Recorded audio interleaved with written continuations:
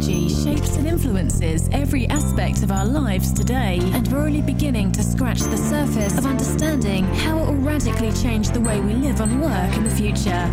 Coming up. Together with 5G and Internet of Things, definitely will improve the supply chain, and people are much more able to be proactive and anticipate any changes and disruptions that we envisage in the future. So this federated and compliant, secure and selective way of exchanging data will be a benefit for future supply chains, and I think there will be a very efficient and optimized way of working, and without major disruptions like we face today. You're listening to the Futurhythmic Podcast with Michael Hainsworth, a Nokia original series.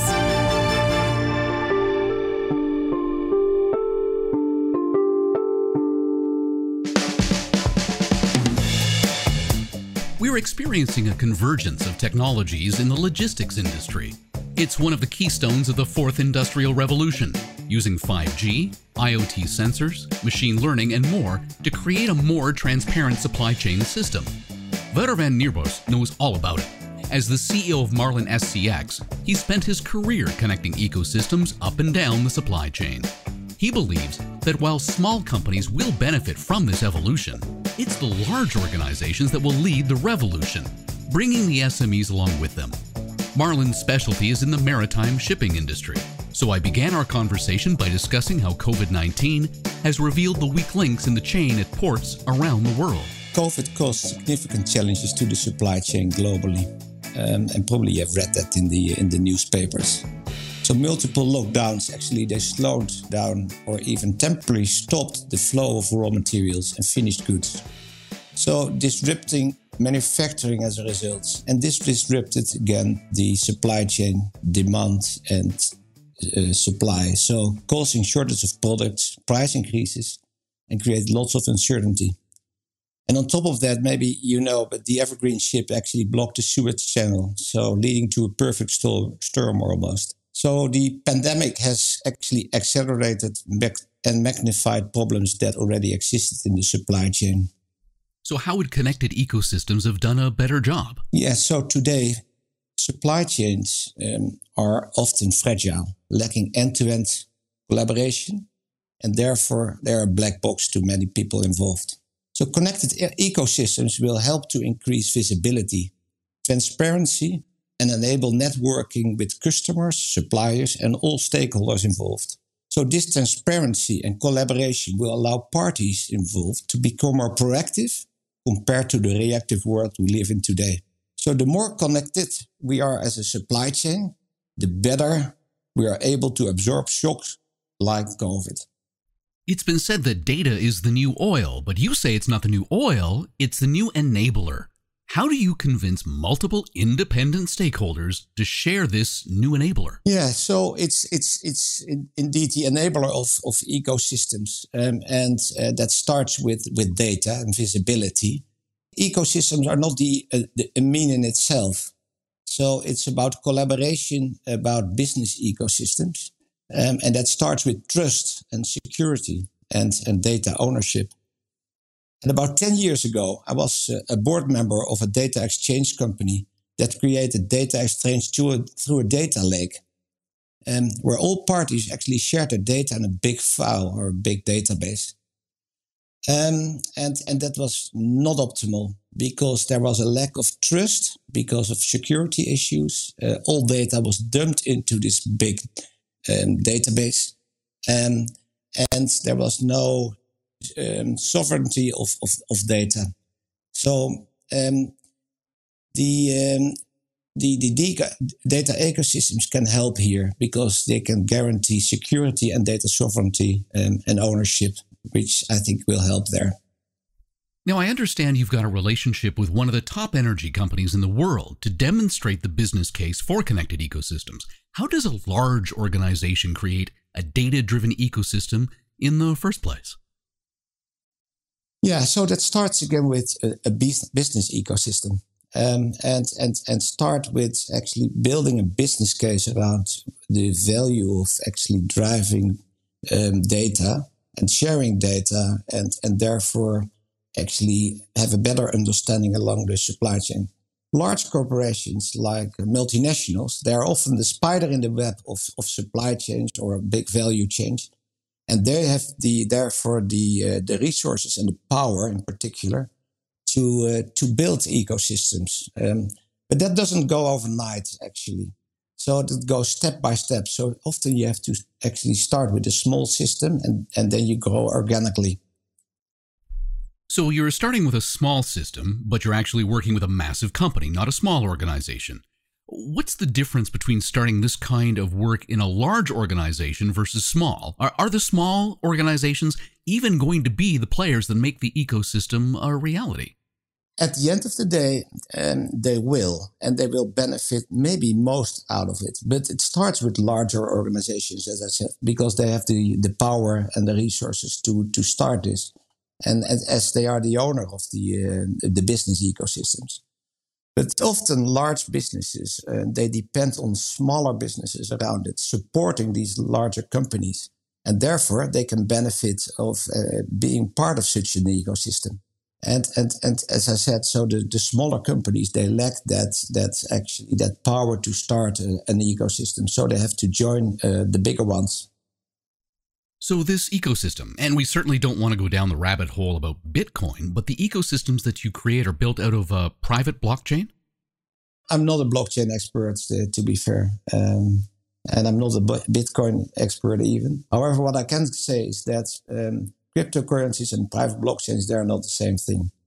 So at Marlin, we consciously have chosen to not monetize data, for instance. But we believe that the blockchain solution of Nokia is a very important one because it actually enables us to securely exchange data with smart contracts between all parties involved. So they will get timestamps, people will get the assurance and the auditability that everything is executed in the way it's supposed to be. How do we quantify the efficiencies, the increased transparency, the faster turnaround thanks to a connected system? Yeah, that's pretty difficult to quantify because at the end of the day, it's an end-to-end improvement of all parties involved. And it's difficult to assess what's the contribution of each and every party. But I do know that we're always looking for win-win opportunities. And these win-win opportunities between different parties involved needs to become visible.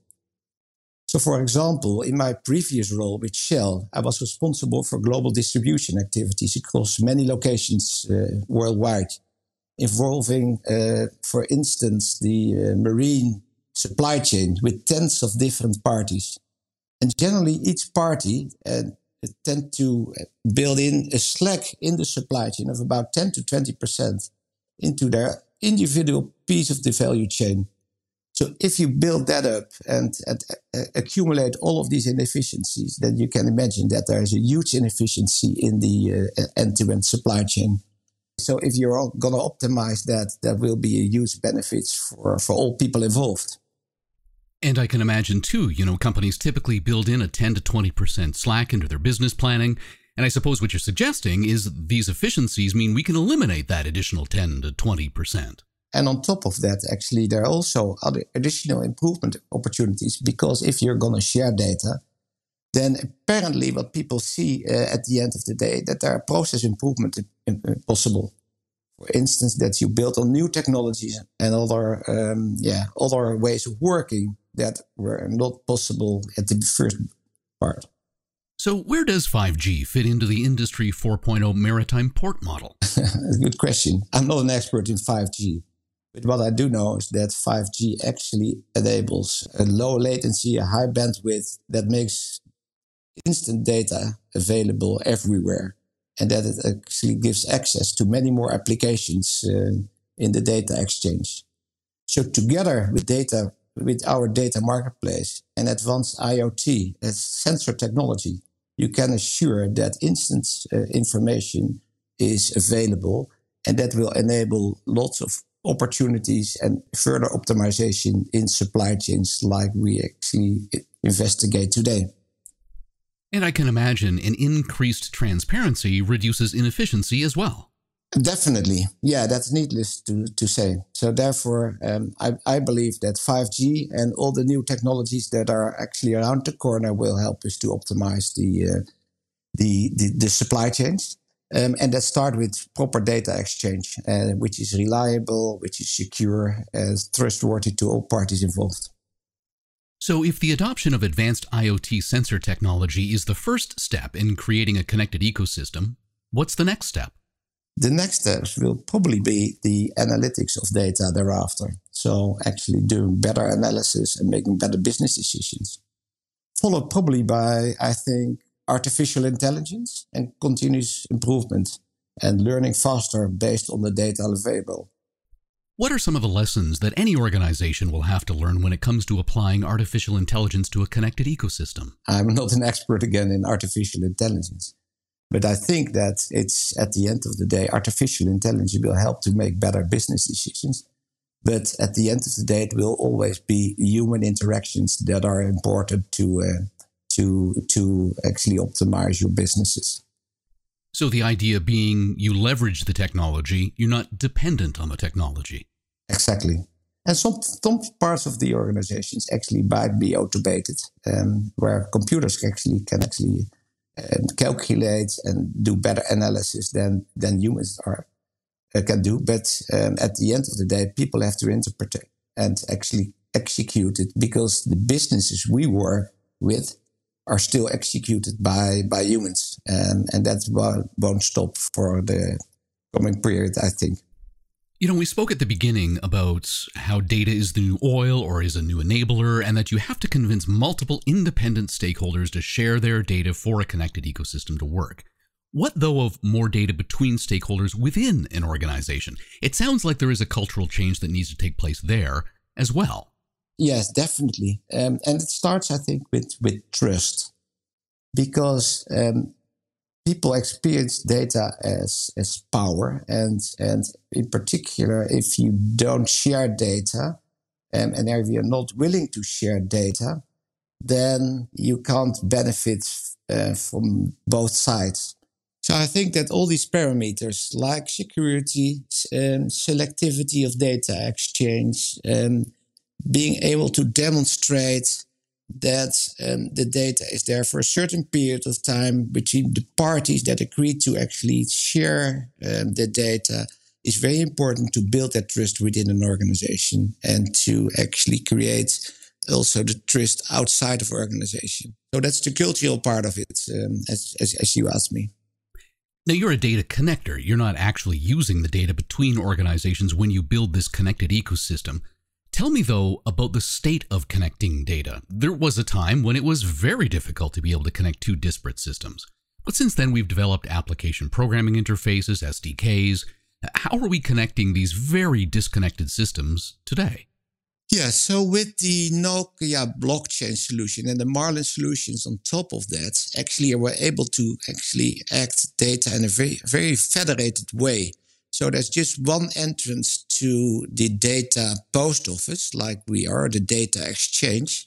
And then you can exchange among all the people that are connected to our post office. And that makes it very easy. It's a kind of plug and play solution where you just have to have one interface with the post office, and then you can access the rest of the world if and when they are connected to our data exchange. So that simplifies the way we are connected in the future. And actually, we also reduce costs substantially, because APIs, as you mentioned, are often on a mutual basis, on a bilateral basis, rather than on a one-to-many basis. So now that we've connected these different systems, you're using it to help the maritime shipping industry become more sustainable? How so? Yeah, so first of all, of course, because we are going to optimize the supply chain organizations and the maritime businesses. So they will shorten their supply chains, and that will help actually to reduce mileage, to reduce fuels and fuel consumption, and therefore CO2 emissions. And that will eventually also add to the sustainability and the environment. But also good to mention that there are some customers of us that are also actually monitoring actively the CO2 emissions with sensors, actually directly providing the data to their CO2 emissions so that they also can actually demonstrate and monitor what their emissions are.